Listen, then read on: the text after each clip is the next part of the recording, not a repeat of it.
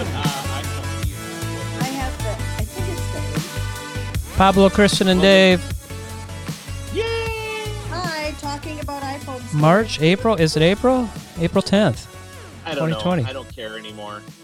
We've My been sister's talking birthday about- today, actually. Whose? What? My sister's birthday. Oh, happy birthday, Pablo's sister. Jessica. Yeah. And happy birthday, Rhoda. Yoga? She's the It's old. yoga. Yeah. Yeah, Yoda.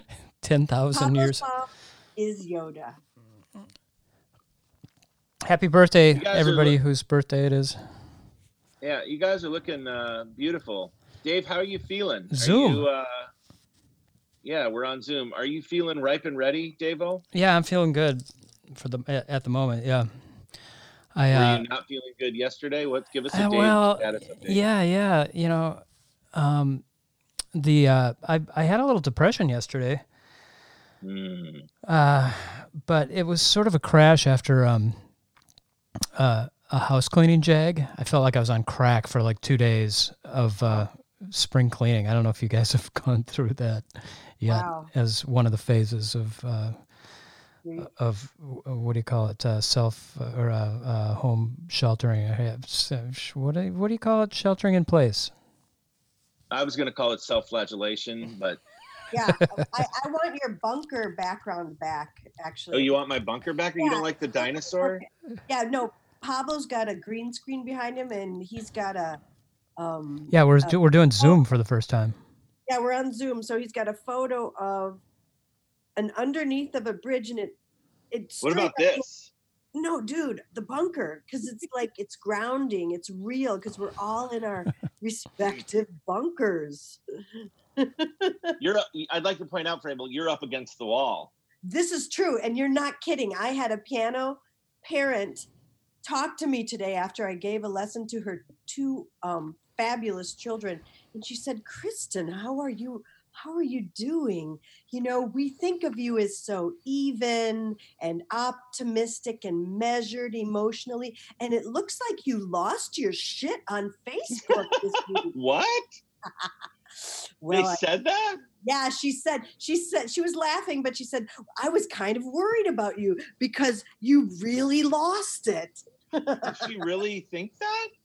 Well, you know, I think I have a professional relationship with my families where I don't really disclose how full of rage I am most of the time. Yeah, I didn't notice anything untoward. Yeah, because you know me. I see. You know that, well, it was the Wisconsin that put me over the edge. Oh. Yeah. But how are you, Dave? Did you get out to Stillwater?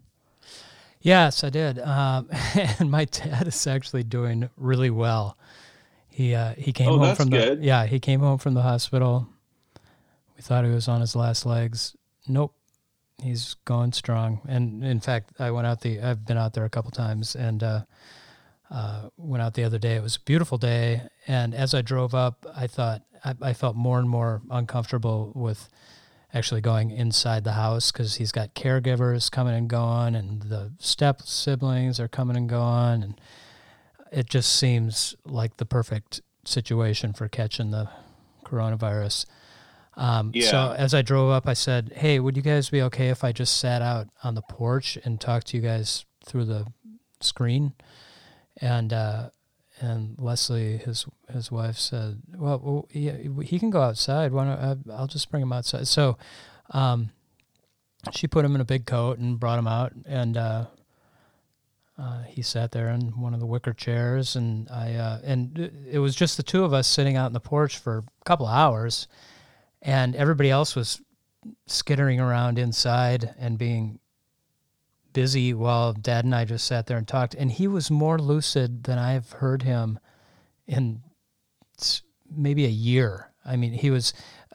So there was something about being outside and hearing the bird calls, and we just sat there for a while, identifying bird calls. That's awesome. And his hearing is amazing. He was like, "Oh, there's a blue jay, there's a cardinal, there's a." Yeah, whatever. So it was nice. It was very nice.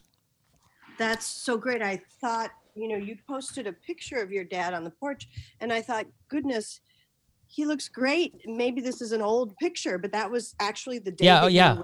Yep. That was it. Oh, that's fantastic. Yeah. He looks good. His color is good. He's, I think he's doing well. That's awesome. What am I looking at? I keep on, is somebody scrolling through a bunch of pictures here on Zoom? You know what? That happened. And it resolved for me, but I thought it was. I was trying to share a screen with you guys just because I like dicking around, and don't do that. It didn't seem to work on my end. So this is kind of exciting. This Zoom thing. This is all we ever hear about. Yeah. Nowadays is Zoom meetings. Whoa. Yeah, this is my. Are you teaching on Zoom, Frabes? I am teaching on Zoom, and it is interesting. What are you using for a mic? Good. Yeah, that is one of the deep challenges. I've got my little, where are they? My little, headphones. But they've started sparking. So it's weird. It's like that's not a good sign. It's not good. No, it's not a good sign. So I was teaching the other day, and all of a sudden my ears, I'm getting like these little electric volts into my ears, and the 6-year-old is looking at me going, "Arr!" No, for the most part, it's working. Well, so what do you got? What are you using for mic right now? Because you sound okay. You sound pretty good. Yeah, it's just the computer. Huh. Oh, that's good. Okay. Yeah, so I'm grateful for that. Far out. Yeah, well, that sounds so sweet, Davey. I mean, to sit on the porch with your pops and. Yeah, it was quite nice. Is he in hospice now? He's got a caregiver that comes by. I'm not sure about whether it's called hospice or not, but because I've heard from friends who work in the, caregiving elder world. Pablo's making faces. That once someone gets on hospice, they can have a huge rebound and feel better than they've felt in a long time. Yeah, I've heard of people getting kicked out of hospice. Yeah. He does not seem like he's at that stage right now. I don't think that he's going anytime soon. So that's great. Yeah, it's good. What happened yesterday, Dave? Oh, well, as I say, I kind of went on this cleaning jag, which usually that's never good. Yeah, that's exactly what I was thinking. It started with one little project. I thought, I'm going to get my tub clean, and I haven't scrubbed my tub for a long time. Dude, can I interrupt and give you a hack? Yeah. Use oven cleaner. You never have to scrub your tub again. Oven cleaner. Oh. Oven cleaner. Leave it on there for half a day. Open the window because it's totally noxious. But that will clean your tub like nothing has. Okay. I was wondering. Yeah. I have a hack. Ignore the problem and learn to live with your disappointment. And just shower. Yeah. Well, anyway, yeah. So I don't know if it's just my body that produces this, but I only shower in that tub, and without getting too graphic about it, there's kind of it's almost like a gummy substance, trying to scrub that stuff. Is it a green oily film with random scales deposited in it? Something like that, yeah. No, it's more just like gum, like a thin layer of gum on there. So it kind of smears like oil as you mixed with something. Yeah, it's like oil and skin and who knows what else. But it could be the products you're using too. Yeah, the products. So yeah, it's definitely soap and that stuff just does not scrub off with like a scrubbing pad, like a Scotch-Brite pad, or it just kind of smears. And hang on a sec. I got a second suggestion for you. get a dog, and then you won't be able to tell what byproduct of the bathing process is you or the dog, and you can feel a little better about yourself. Get a dog. Isn't that a children's story? Get a cow. Get a crow. Do you remember that story? I don't, but I'm just saying you can pass a lot off on the dog. Yeah, you can fart Stains, too. Detritus. Well, speaking of that, doesn't it seem like when you go outside or look outside that suddenly everybody has a dog? Good God, fact, I have never seen so many dogs. There was a report recently that dog bites are up by a great percentage because people, I think, are getting their dogs out and letting them go unattended, and because probably more people are out. So yeah, dog bites are up quite a bit, and that's it's a huge bummer. Oh man, dog bites and traffic fatalities. Yeah, that's the other one. Yeah, right. I read that yesterday. It's double what it was last year.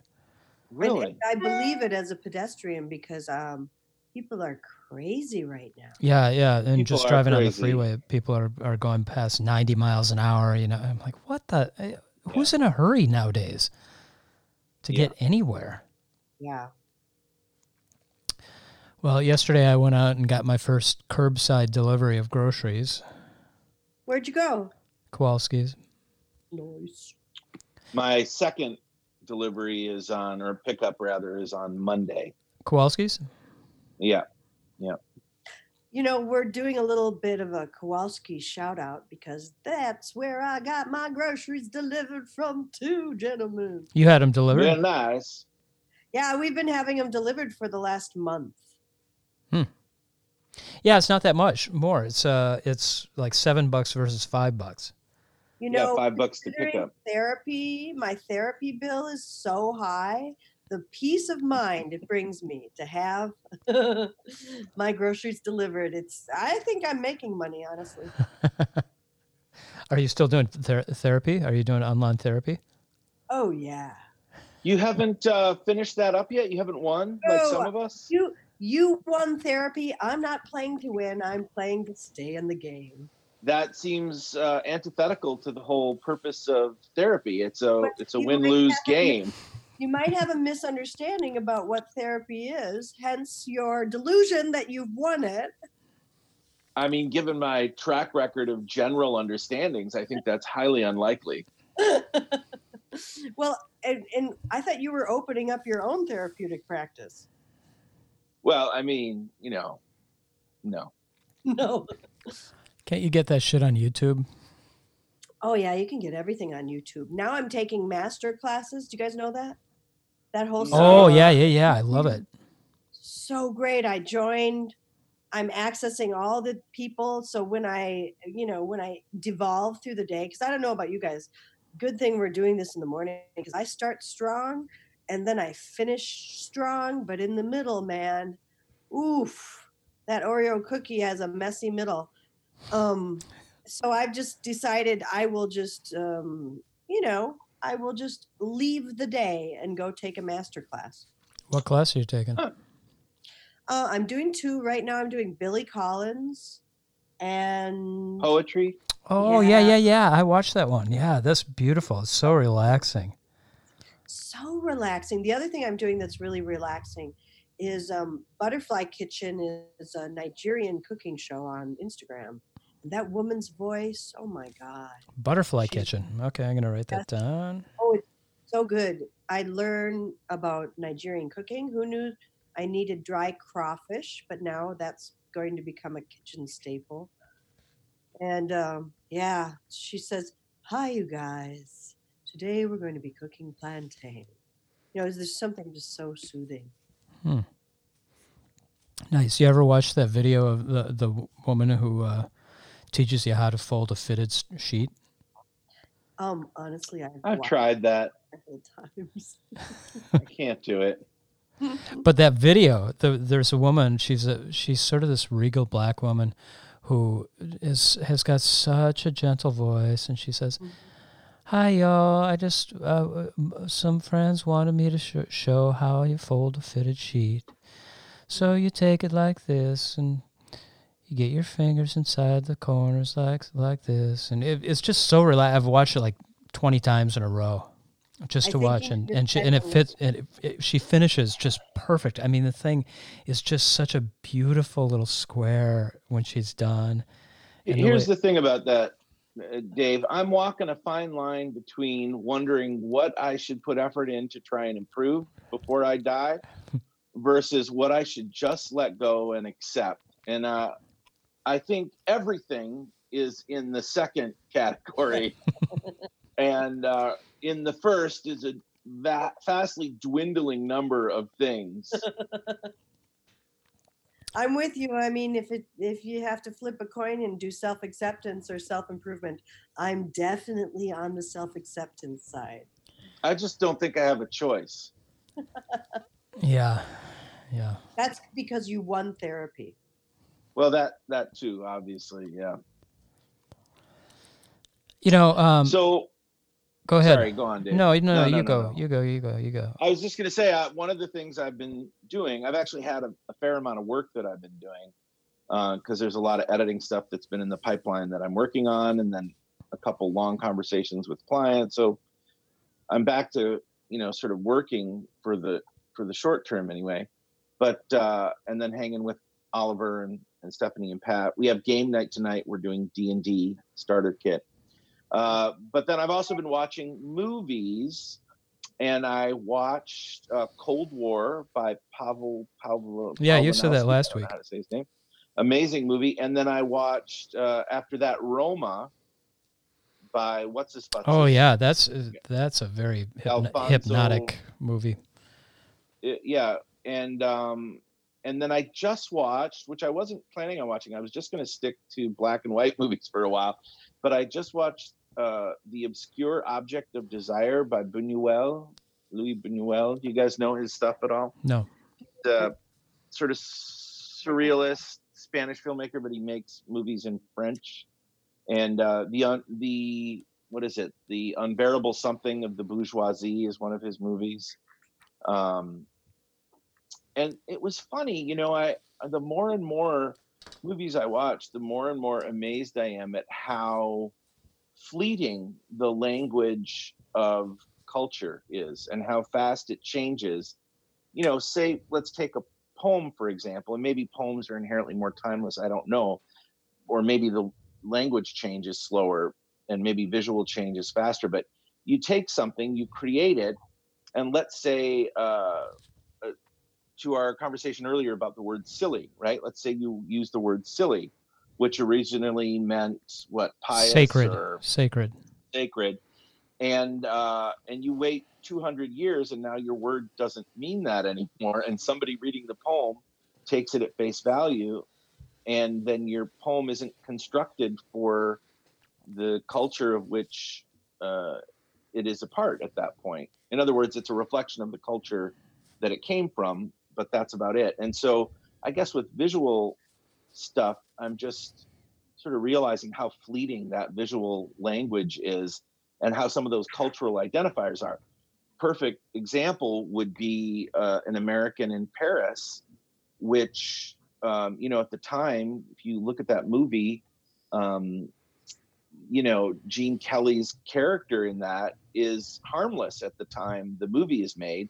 And to our contemporary sensibilities, just seems like an icky stalker. But that never really gets addressed because that's not part of how the movie was made. He's not stalkery in the movie for the 1950 sensibilities. So then, it either wrecks the movie for us or it doesn't. But I was thinking about that as I was watching this Obscure Object of Desire by Buñuel. And I couldn't wrap my head around what I thought was shitty and what worked for me and what didn't work for me. The jury is out. I liked the film, but jury is out. Huh. Yeah, I've been thinking about that very same issue.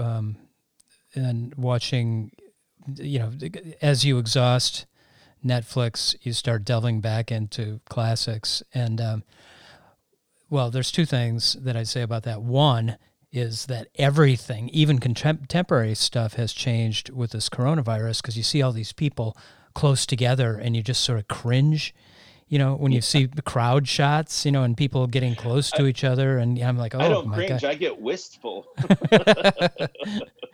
So that's one thing. But then there's the other thing. Like, I watched The Apartment with Jack Lemmon. Yes. You ever see that movie? Oh my God. Long time ago. It's like unwatchable. It's so misogynistic. And that's Mickey Rooney as an Asian. Is that one? No. It's I can't remember now who else is in it. But it's the premise is that Jack Lemmon has an apartment in New York City, and he's letting his bosses use it as a hookup pad to try and get ahead. And so guys, the executives are bringing secretaries by to screw them. And it's supposed to be this sort of fun romp or whatever. But right. It's so gross and so misogynistic. It's just, and, almost violent. Thank God we've evolved past that point, but it's just, it's crazy. I don't know that we have. I mean, wait another 20 years and something that we think is innocent now is going to look super rapey. What is it going to be? Like maybe the hookup culture that we have going right now with our younger generation? No, I think we'll look back at something and we'll just be horrified, or younger people will look back and be horrified because of racism, sexism, all that jazz. That's a Billy Wilder film, The Apartment. I just looked it up, and I recently watched Avante, also with Jack Lemmon. God, yeah, I watched that too. That which is exactly the same. Yeah, exactly, yeah. Oh my God, yeah, and he's Jack Lemmon worthless because she doesn't, I don't know. It's all very funny. Brable, would you just calm down and not? Yeah, can we get a word in edgewise, Fraves? Jesus. Oh my God. Who put a quarter in you? Well, I'm just thinking about how the world is a different world to different people, and how the consciousness lag is a kind of an echo. And that's why the vanguard is so important, because the vanguard pushes thought, pushes culture forward in a way that... The vanguard, explain that. Well, that means out front. And what you guys are talking about is a phenomenon that, we're catching up to as a patriarchal culture. We're catching up to this because of Me Too and Time's Up, and that horrible movie person Weinstein. All these things are becoming known, but they were known before by the people who were experiencing the injustices. Just like right now, we live in such a horrible white supremacist structure of power. Well, a lot of people who are on the back end of that system are highly sensitized to it already. And there's no silver lining to this COVID, obviously, but thinking in terms of kind of tragic optimism, which I thought was such a good phrase. I can't remember whether it's Frantz Fanon who said that you look for meaning, not for happiness in life. And that as we look forward, we don't want to whitewash the terrible injustices or cultural cruelties that we have absorbed as normative. We want to understand them and look to the future for when they can be shifted. And this horrible upending, where people are suffering and lives are being lost, it is an opportunity to restructure and redesign some of our systems of power. And culture is going to reflect that. Culture is going to start making stories, already are. When I was out in LA in January, taking this fantastic, oh my God, the innocence I had then when we were all in a room hugging each other. Taking a fantastic, what did you do out there? It was a workshop that was led by Joan Shekel, who is a kind of film doula. She's a director. Tula. And her whole, I think I've spoken about her before, her whole premise is that this idea of a narrative that's built on conflict is over. She, I would say, is in the vanguard of changing, transforming what we think of as normative culture, narrative culture based on rising action. I love that. I love that thing of. So, did you ever see that movie Happy Go Lucky? No. Oh my God! Now that is one that has aged, I think, well. Look that up, Pablo. Happy Go Lucky. I can't remember that director, but cool. Are you finding that, Pops? I'm looking it up right now.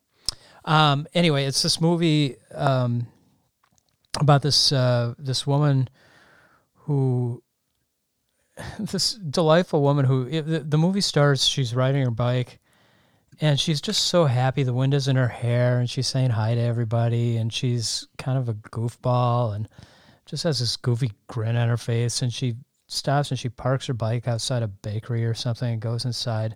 She comes out, and her bike has been stolen. And you think, oh my God, this is where the conflict begins. You know, her searching for horrible things are going to happen in this way. And she just goes, oh, and she kind of mourns the loss of her bike for a second. Then she's like, oh, well, and she kind of goes on her way, and then she sort of dances around, and then she winds up meeting this guy who doesn't treat her very well. And so she breaks up with him. She says, I'm sorry, this just isn't working out. And then it goes on from there. And the whole movie goes without, these things kind of come into her life, and she just kind of shrugs them off and goes about her way. And that's how the movie ends. You never wind up in this place where it doesn't go through a dark spot. There's little dark clouds. Mike Leigh movie starring Sally Hawkins. That makes sense. Oh my God, I love that. I love Mike Leigh. Yeah. Well, that's so interesting, Dave, because I think Afrofuturism and other genres that are, science fiction imagine possibilities forward. I guess you could speak more to that, Pops. Well, I don't mean to sound cynical, and I do tend to think in general things are getting better, but I think the temporality of any given culture is fleeting, and there are no clean edges. So, the vanguard, the mainstream, and the trailing edge are all mutable. Oh, that sounds transitional. Like a band. The vanguard. What did you say? I don't remember the mainstream. The trailing I don't remember edge and the trailing edge. Okay, what kind of music would those be? But I think that for example, using An American in Paris, my mom, she loved that movie. It meant a lot to her, and she didn't come to hate that part of it until much later in her life. And actually, when I was growing up, because of her instruction, when I watched it, I was aware of the issues that she had with it. But I was, and so I was sort of on the lookout for that sort of thing. On the other hand, I watched Meatballs with that knowledge and was innocent of the terror that Bill Murray's character and others, practice in that movie. And it wasn't until now, looking back, that I sort of recognized that. So, it's a funny thing. Not only is the culture a moving target, but we individually are moving targets. Our evolution is sort of moving, and there's nothing to tell. There's no directionality. Just like biological evolution, there's no directionality. We could go back. To all kinds of stuff. I mean, we're in crisis as a species on so many levels right now. I don't believe in progress, narratives. I used to want to, but you're right. We could devolve. But I actually, as someone who I love history, and we have the written word, and we have the ability more than ever to democratize information. So I'm very hopeful, actually, that we can learn. Yeah, young people make me hopeful.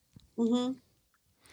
Yeah, definitely me. I really bristle at the whole thing with millennials are ruining everything. You know, the people cutting down millennials for wanting everything and for wanting not wanting to work and yeah, whatever it is. Yeah, it's a cheap sport. Yeah, because I love the millennials. I think that their idealism is beautiful. But I've said that before. You know, to sort of address what you're saying, Frabes, my optimistic side feels like this is a reset. Like this is a sort of a timeout for humans to take a step back and assess where we're at. And maybe go forward with a little bit more intentionality. It's certainly causing us to take a look at the role of government in our lives and the importance of a coordinated federal government. Which we don't have right now. It's yeah. To the abdication from responsibility and having this country be run by pirate businessmen. Casino owners. Casino democracy, right? Yeah. Well, and Governor Newsom in California has pretty much seceded from the union, symbolically anyway, but even in his language, he said that he's, California as a nation state. I think I read that somewhere, that his determination to protect the citizens of California and create their own stockpile. He's given up on the federal government. He's done negotiating, and he's now going forward with policies that will serve his constituency. And I think that's really, I think that's a huge turning point. Yeah. Well, to some degree, we've got the same thing going here in Minnesota with Tim Walz. And imagine through this whole crisis, if Minnesota acted as its own nation state. We've got 3M, who makes all the N95 masks. We've got Medtronic, who makes a lot of the ventilators. We've got the Mayo Clinic, all the hospitals here. We would be a pretty good nation state to live in if we were not connected to the rest of the world. I mean, but the fact of the matter is, though, even though 3M and Medtronic originate some of those things, the parts come from China. Yeah, that's true. And also gun sales in Minnesota have gone up. I mean, oh my God, that pisses me off. Well, haven't they gone up everywhere? Yeah, everywhere, but specifically the paper this morning, I mean, sales are through the roof. Yeah, shotguns. Everybody wants shotguns right now. Yeah, that's not a good sign. Oh, God. The other half. This is how the other half lives. Well, I don't know. Maybe it's not a bad idea to gun up. Are you able to bear arms, or am I able to? Yeah, like are you trained? Do you have guns? I don't own any weapons other than virtual. And of course.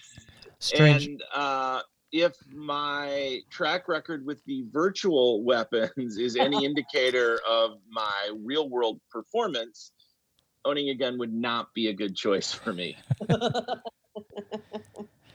I actually do have guns here. Oh, do you? God bless you. Well, it's because I grew up in a hunting family, and I have always had a shotgun. I've had a shotgun since I was eight years old. Hunting gun. What's that? Do you have a bunker? Should we head to your house? Well, yeah. And then my dad had a bunch of guns, including the gun that he hunted with through my whole life, and then some of his dad's and his grandpa's guns, and he sort of distributed them to whoever wanted them. And so I took a couple of them. I got his gun that he hunted with, and another one. So I've got a 20 gauge, a 16 gauge, and a 12 gauge. And they're all in my attic, and I've got ammo for all three of them. And so I got guns. That makes me feel safer. I got one for each of us. There you go. But yeah, I mean, they're hunting. They're pheasant hunting guns. I mean, the challenge is if society collapses to the point where I'm going to need a gun, I've got bigger problems than gun. You know what I mean? I've got bigger problems than defending my property with a weapon. Yeah. If it gets to the point of blood in the streets, where am I gonna get water? Yeah, that makes me think of when I was I took this great trip to the Faroe Islands in 1997. David Mann was supposed to go. He didn't feel like going, so he said, "Why don't you go, Frabe?" So I applied. Where are the Faroe Islands? They're in the middle of the North Atlantic. They're an archipelago of like by Ireland or something, or no? They're between Iceland and Denmark. They're smack dab in the North Sea. Oh, okay. And, very, very unpopulated. Yes. No, they are sophisticated.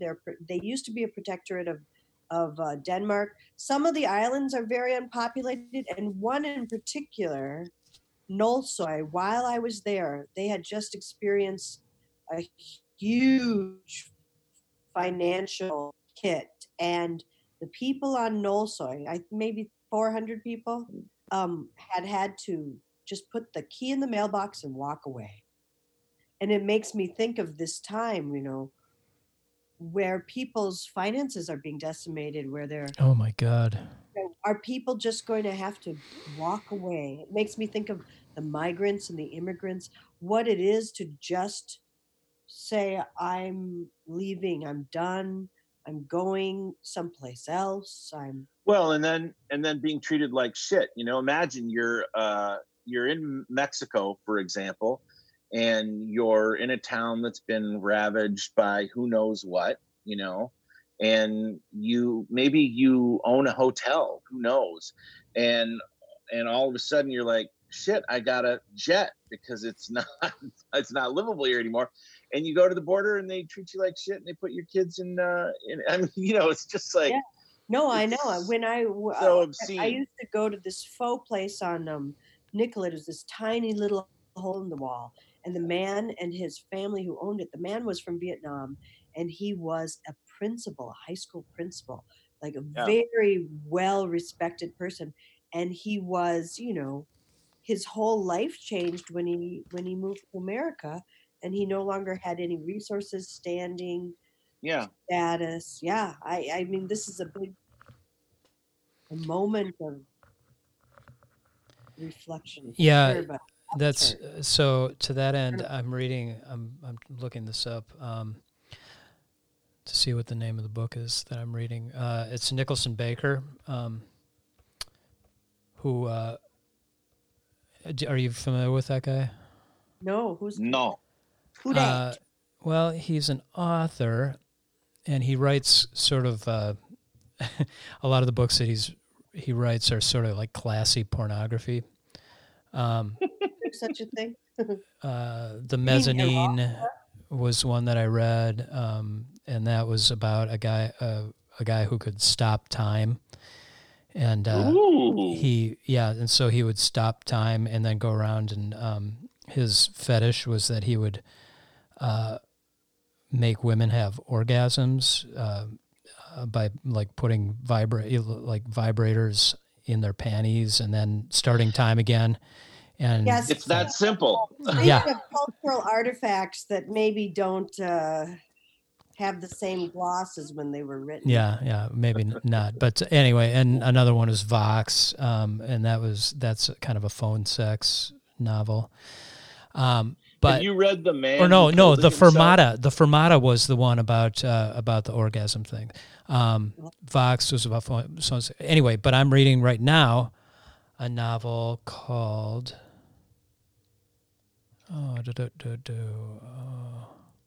maybe it's Mezzanine that I'm reading right now.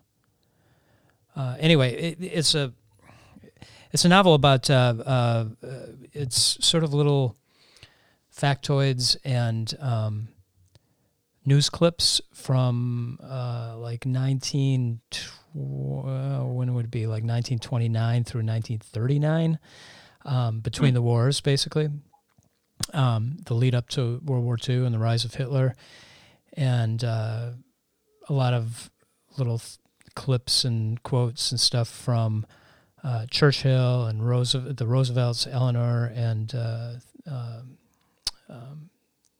FDR. And basically what you realize as you read through these little clips was just how anti-Semitic the whole world was. Not just the Germans, not just Hitler, not the Roosevelt. Eleanor Roosevelt was a horrible anti-Semite. And Churchill was horrible. He was, and Churchill was, colonial. He was such a colonialist, and just like they would use little villages in Africa to test their weapons and just wipe them out. Just to test bombs and airplanes and things like that. Guernica in Spain was one of those instances where, it was a horrible time.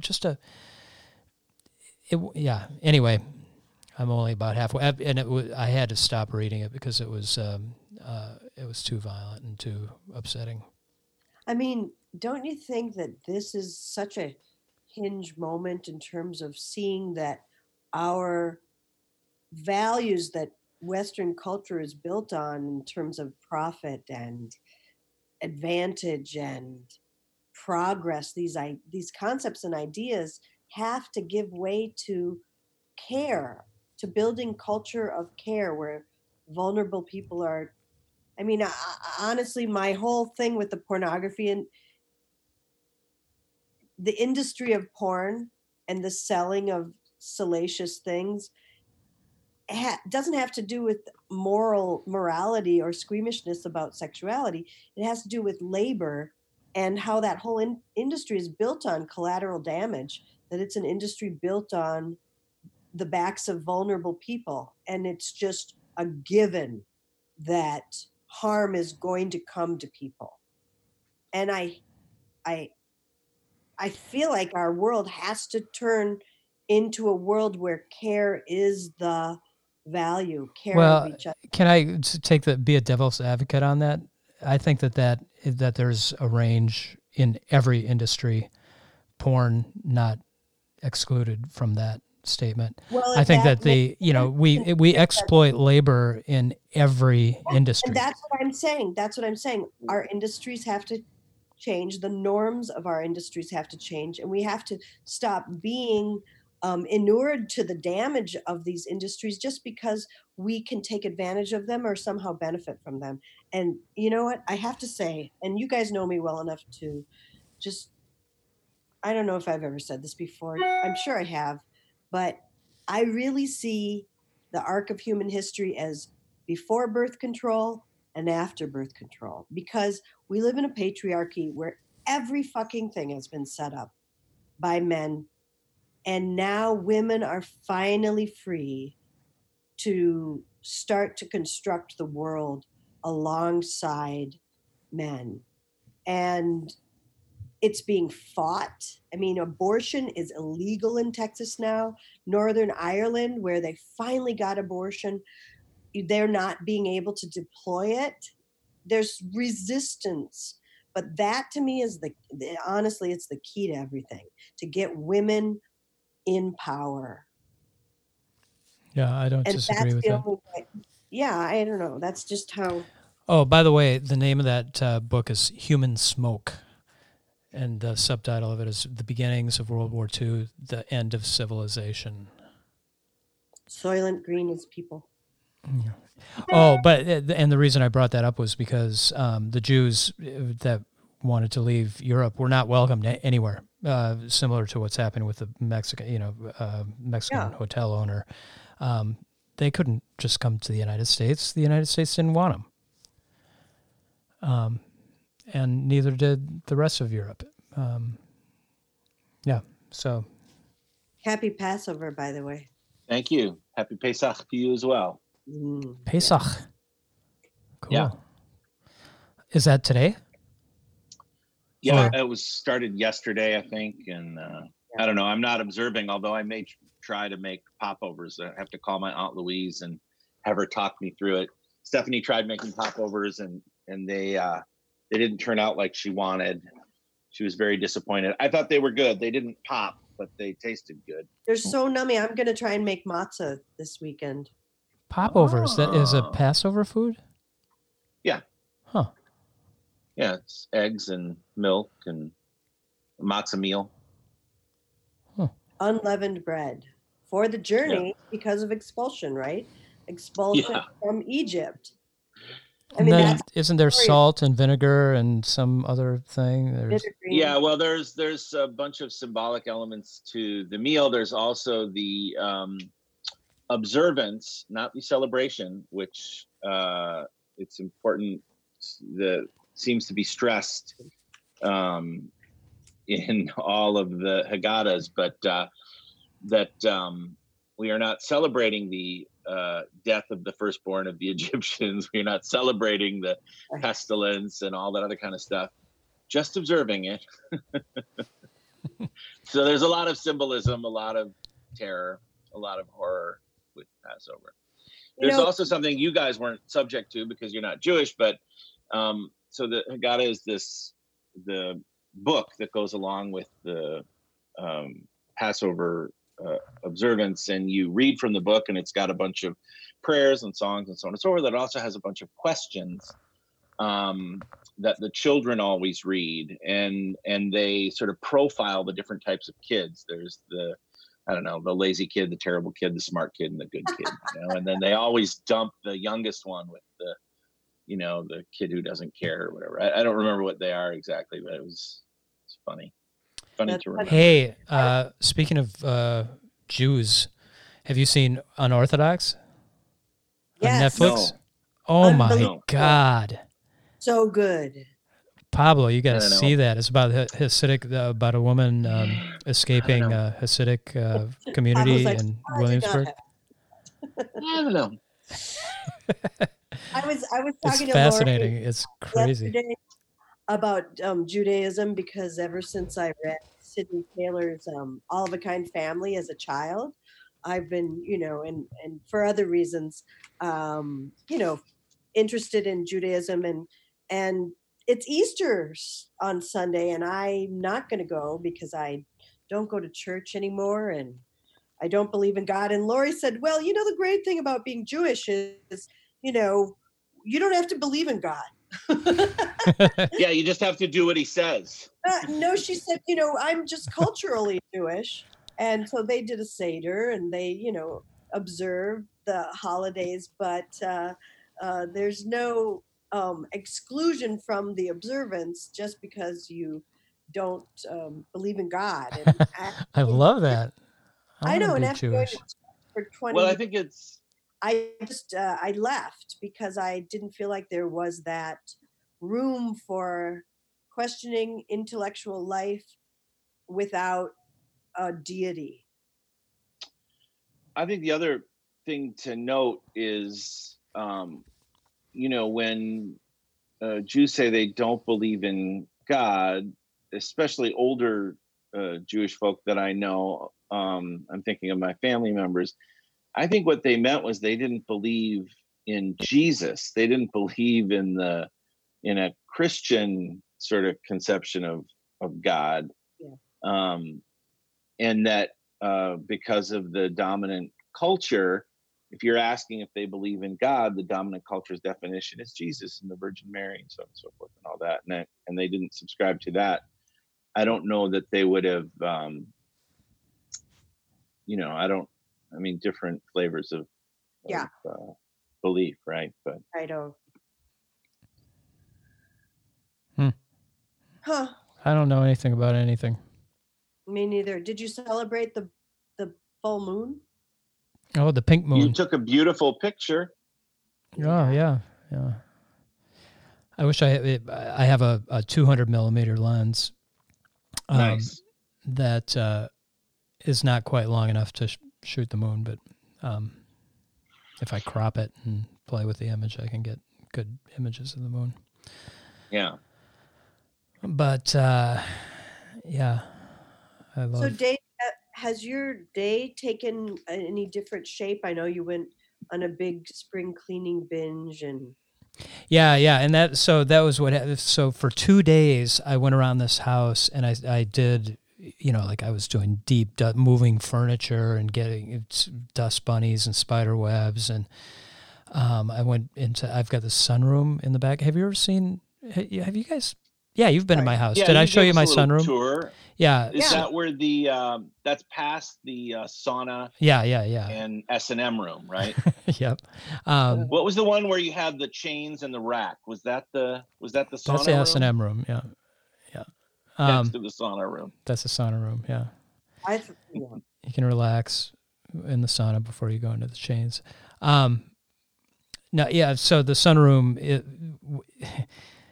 We kept when Kathy was coming over here, she would bring her dog, and if we wanted to go out on a walk or something or go out by ourselves, we'd leave the dog in the sunroom, and it just, laid around on the cushions and got its dirty paws on everything. So everything was filthy back there, and I washed everything. I took all the covers off the cushions and washed them and put them back and clean. I got on my hands and knees and scrubbed the floor and got all the cobwebs and all the and so I spent a good half a day just on that room. And then I. So why'd you get depressed? Well, because it was like I was on crack this whole time that I was doing this. Like a manic episode? Yeah, I was in I had a manic episode of cleaning, and once I came off of it, I crashed. I had that sort of post. Yeah, I came down kind of hard last night. But I'm okay now. Good night's sleep. Good. Yeah. Good. I find myself practicing Amazon in a way that's not always healthy. Like ordering Amazon, like paper clips and I see. Gotcha. And then like researching, I don't know, rubber gloves or, I just, like I can't do anything, but I can still order stuff on Amazon. So I guess I'm alive. I thought you God bless capitalism. Yeah, I do that too. I scroll and roll through Amazon and go down rabbit holes and wind up ordering something weird. Like I ordered those little hand clamps, for clamping. So I want to make a portrait setup, and I bought a little fold-up backdrop and some light stands and a cross members that you can hang things off of, and I needed to get some clamps to clamp the backdrop to the pole, and but I'm sure that I spent 6 hours scrolling through reviews and reading and looking at YouTube videos on how to set up backdrops, and I went down a whole chroma key rabbit hole yesterday. Green screen backgrounds and how do you do that? And what software and I've got. Now, do you want to do that for portraits or for video? I don't know. I just went down a rabbit hole. I don't really even want to do any chroma key stuff. But I was kind of interested in how it was done. And, I was sort of envisioning myself doing portraits maybe with weird backgrounds on them. And I don't even know who, I can't even shoot a portrait. The only person I can shoot a portrait of is Kathy or Eli. Well, there you go. Yeah. So I guess I'm sort of picturing myself in this post-apocalyptic world where I haven't got a job, but I have got a portrait set and I can shoot beautiful portraits of people. But your job is safe, isn't it? I mean, I just ordered a magnetic poetry set. Oh, you did? Oh, you well, know thank I you. did. Thank you. I am supportive. I'm sending my nieces in Oakland the big kids one for their fridge. Oh, good. That's a good one. Yeah, First Words. Yep, First Words. Yeah, that's a really good kit. Dave, how well do you know your product lines? Like, if we were to do a quiz, a magnetic poetry quiz, and we were to how on top of it would you be? Well, we've got 150 different SKUs, so I mean, I know it pretty well. Do you have your Corona set out yet? No, we're not gonna. We would never sell the things that sell are the kind of funny, cheeky things, and anytime we go negative, it doesn't sell. That's interesting. Nobody would want to give somebody. Nobody wants to remember this. Nobody's gonna, when this whole thing's over with, it's gonna be an unsavory thought. You're gonna think. Do you have one for the revolution? Yeah, well, yeah, we have several. Yeah. I don't think we're ever going to forget this, actually. I think no, we won't forget it, but nobody's going to want to give a gift like, oh, here, she would really love to have a Corona virus kit. Yeah, it's like my grandma who lost 2 brothers to the Spanish flu. It's like, what should we get her? Well, let's get her some Spanish flu stationery. Exactly. Right. Well, what are you doing to amuse yourselves, you guys, to keep your positivity, to keep keeping your good looks? I can vouch that. Back at you, pretty lady. The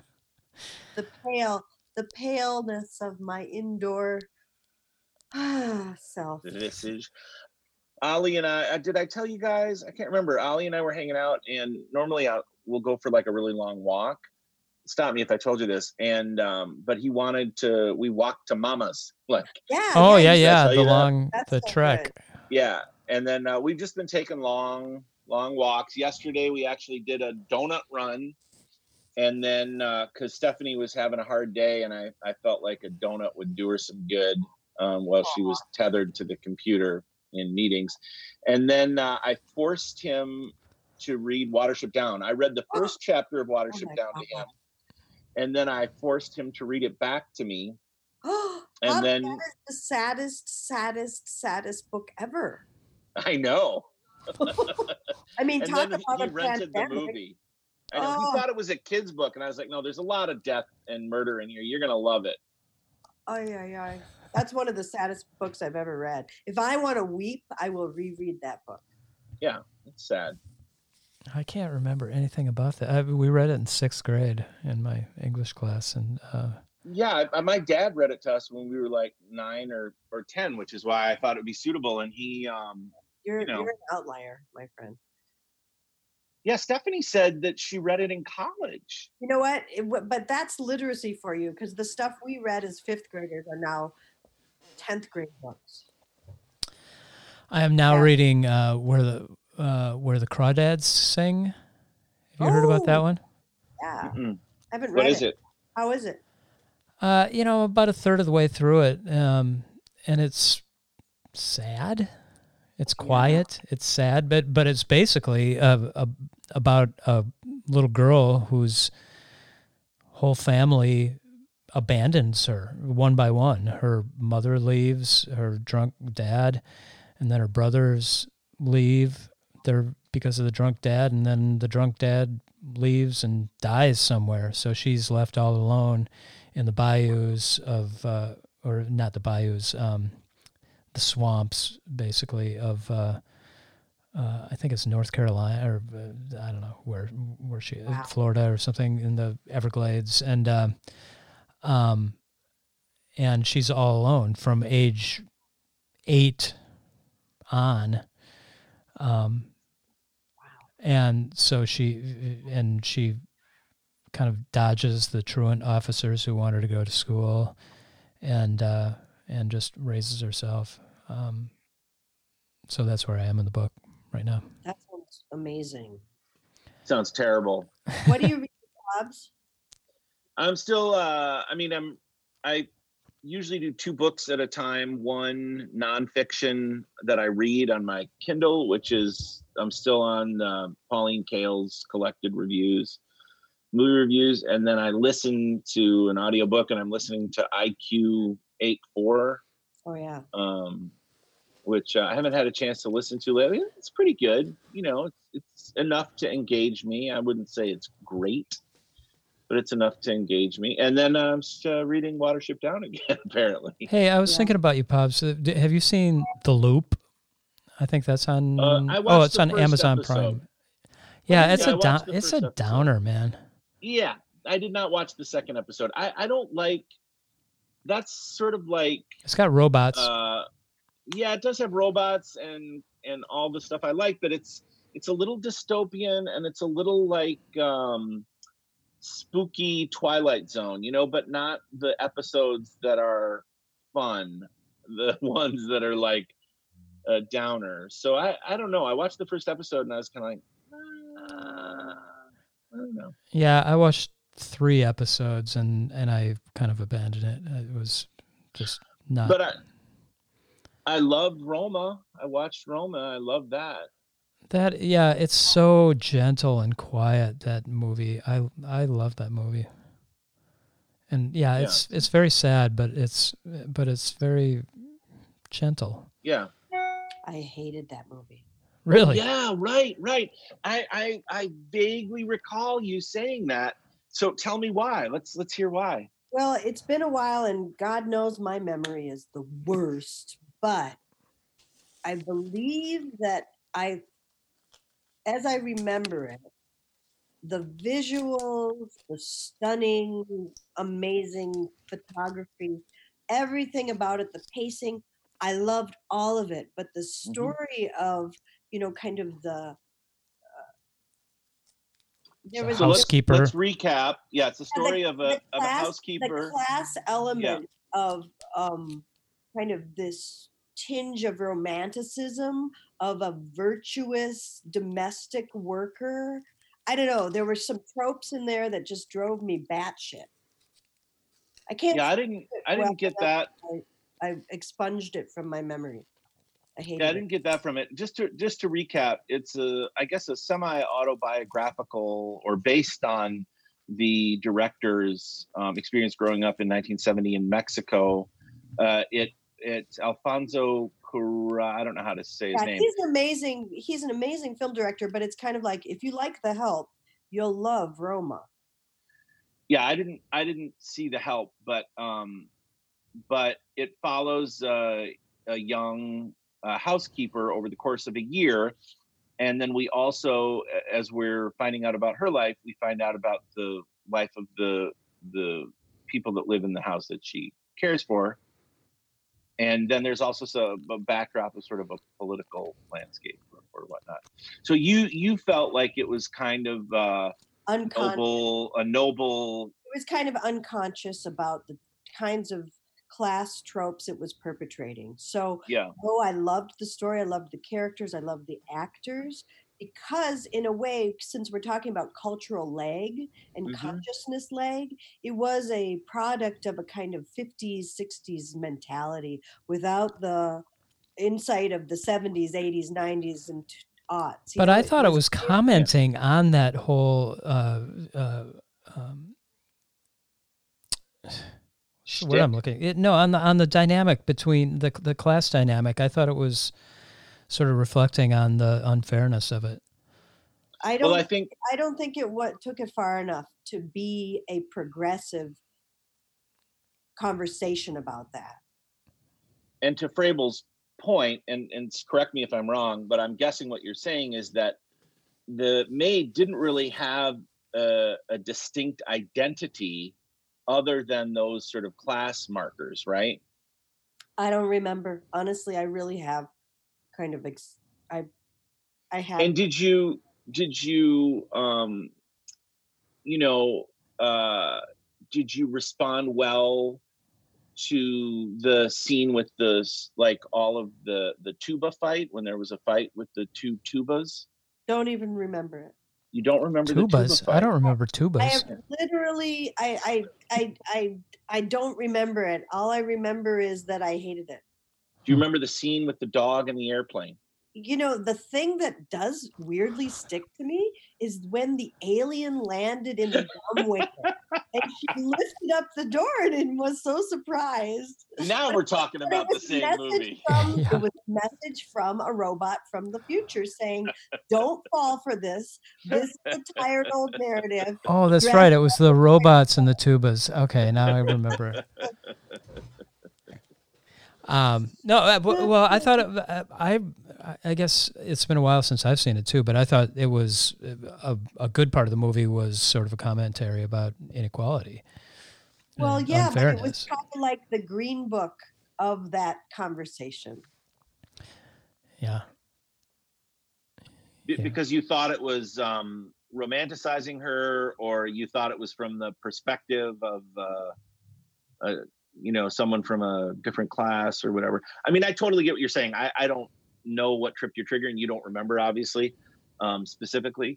I think for me, what resonated to me about it was just the visuals and the pace. I really liked the pace. Yeah, gorgeous. And yeah, and it was hypnotic. It was very hypnotic. Yeah. All right. Well, but I know there are movies that do that I have sort of the same reaction as you, Frable. I tend to not even watch those movies because I see a still or I look at the trailer and I am so disinterested. The reason that this fell under my wheelhouse is, one, it's in black and white, and I love those kind of movies. Yeah. I love any sort of lush, beautiful movie. I like watching. So Frabes, because I'm simple that way. One other thing, and then the director did direct Children of Men, which is a great sci-fi movie. Yes, it is a great, and that's an interesting conversation about scarcity and reproductive rights and power. I love that movie. Children of Men. Okay, I got to watch this. Oh yeah. Oh my God, it's a great movie. And it's amazing. Timely, because it's about those things that we're still trying to figure out. So, Frabel, let me ask you this, and Dave, sorry for interrupting. Let me ask you this. So you sort of cite birth control as being a sort of watershed moment in our cultural or societal evolution, right? Species evolution. And the thing that's interesting about that is it's literally like a pill that you can take. Or something else. Or something else. And what would be, can you sort of fantasize and identify, like, if you could invent 2 or 3 other things, or even just one other thing that you think would radicalize our species along those lines, what might those be for you? All I need is that. All I need is for the equality of the sexes to on-road more women into power. Right, but and the pill is maybe a mechanism for that, but as you can see, it's easily thwarted, right? Like, there's a lot of ways to keep people out of the system. The pill is maybe a step in the right direction, but now that we have that, if you could have another invention that would facilitate that, what might that be for you? Let me ask you this. It would be shared reproductive responsibility. So it would be some way to have men alter their physiology or somehow take the burden of reproductive responsibility into their bodies. Yeah. Frabes, what do you think about Title IX?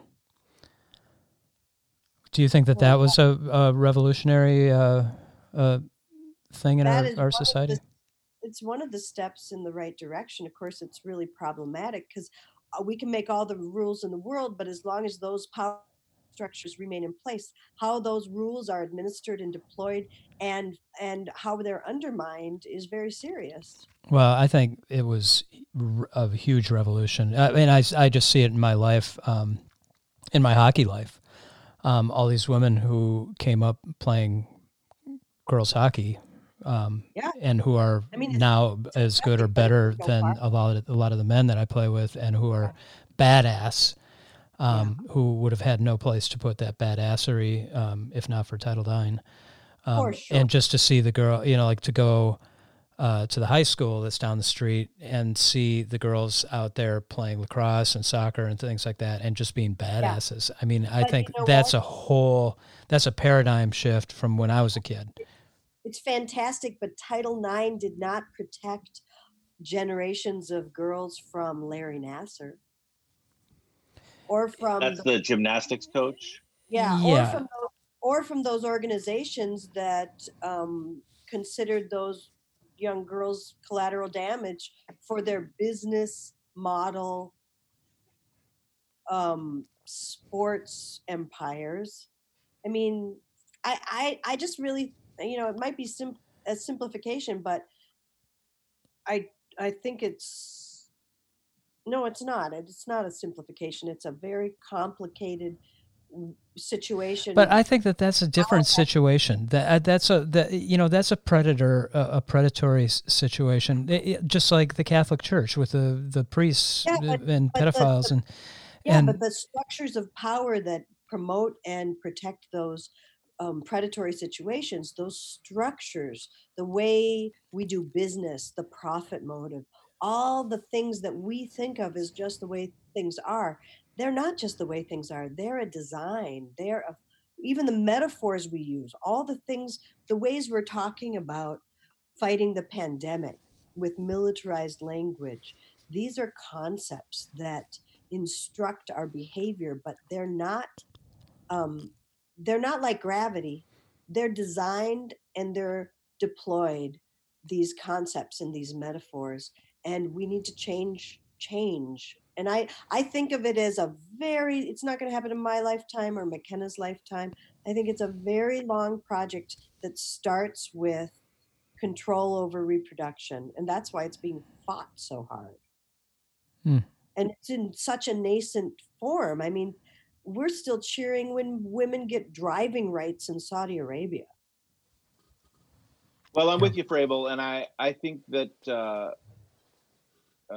although a small few benefit, I'm with you. Get rid of the whole thing and put something better in its place. Amen. Amen. Our woman, our people, our people. Aliens. Aliens. I know aliens walk among us. God, I hope so.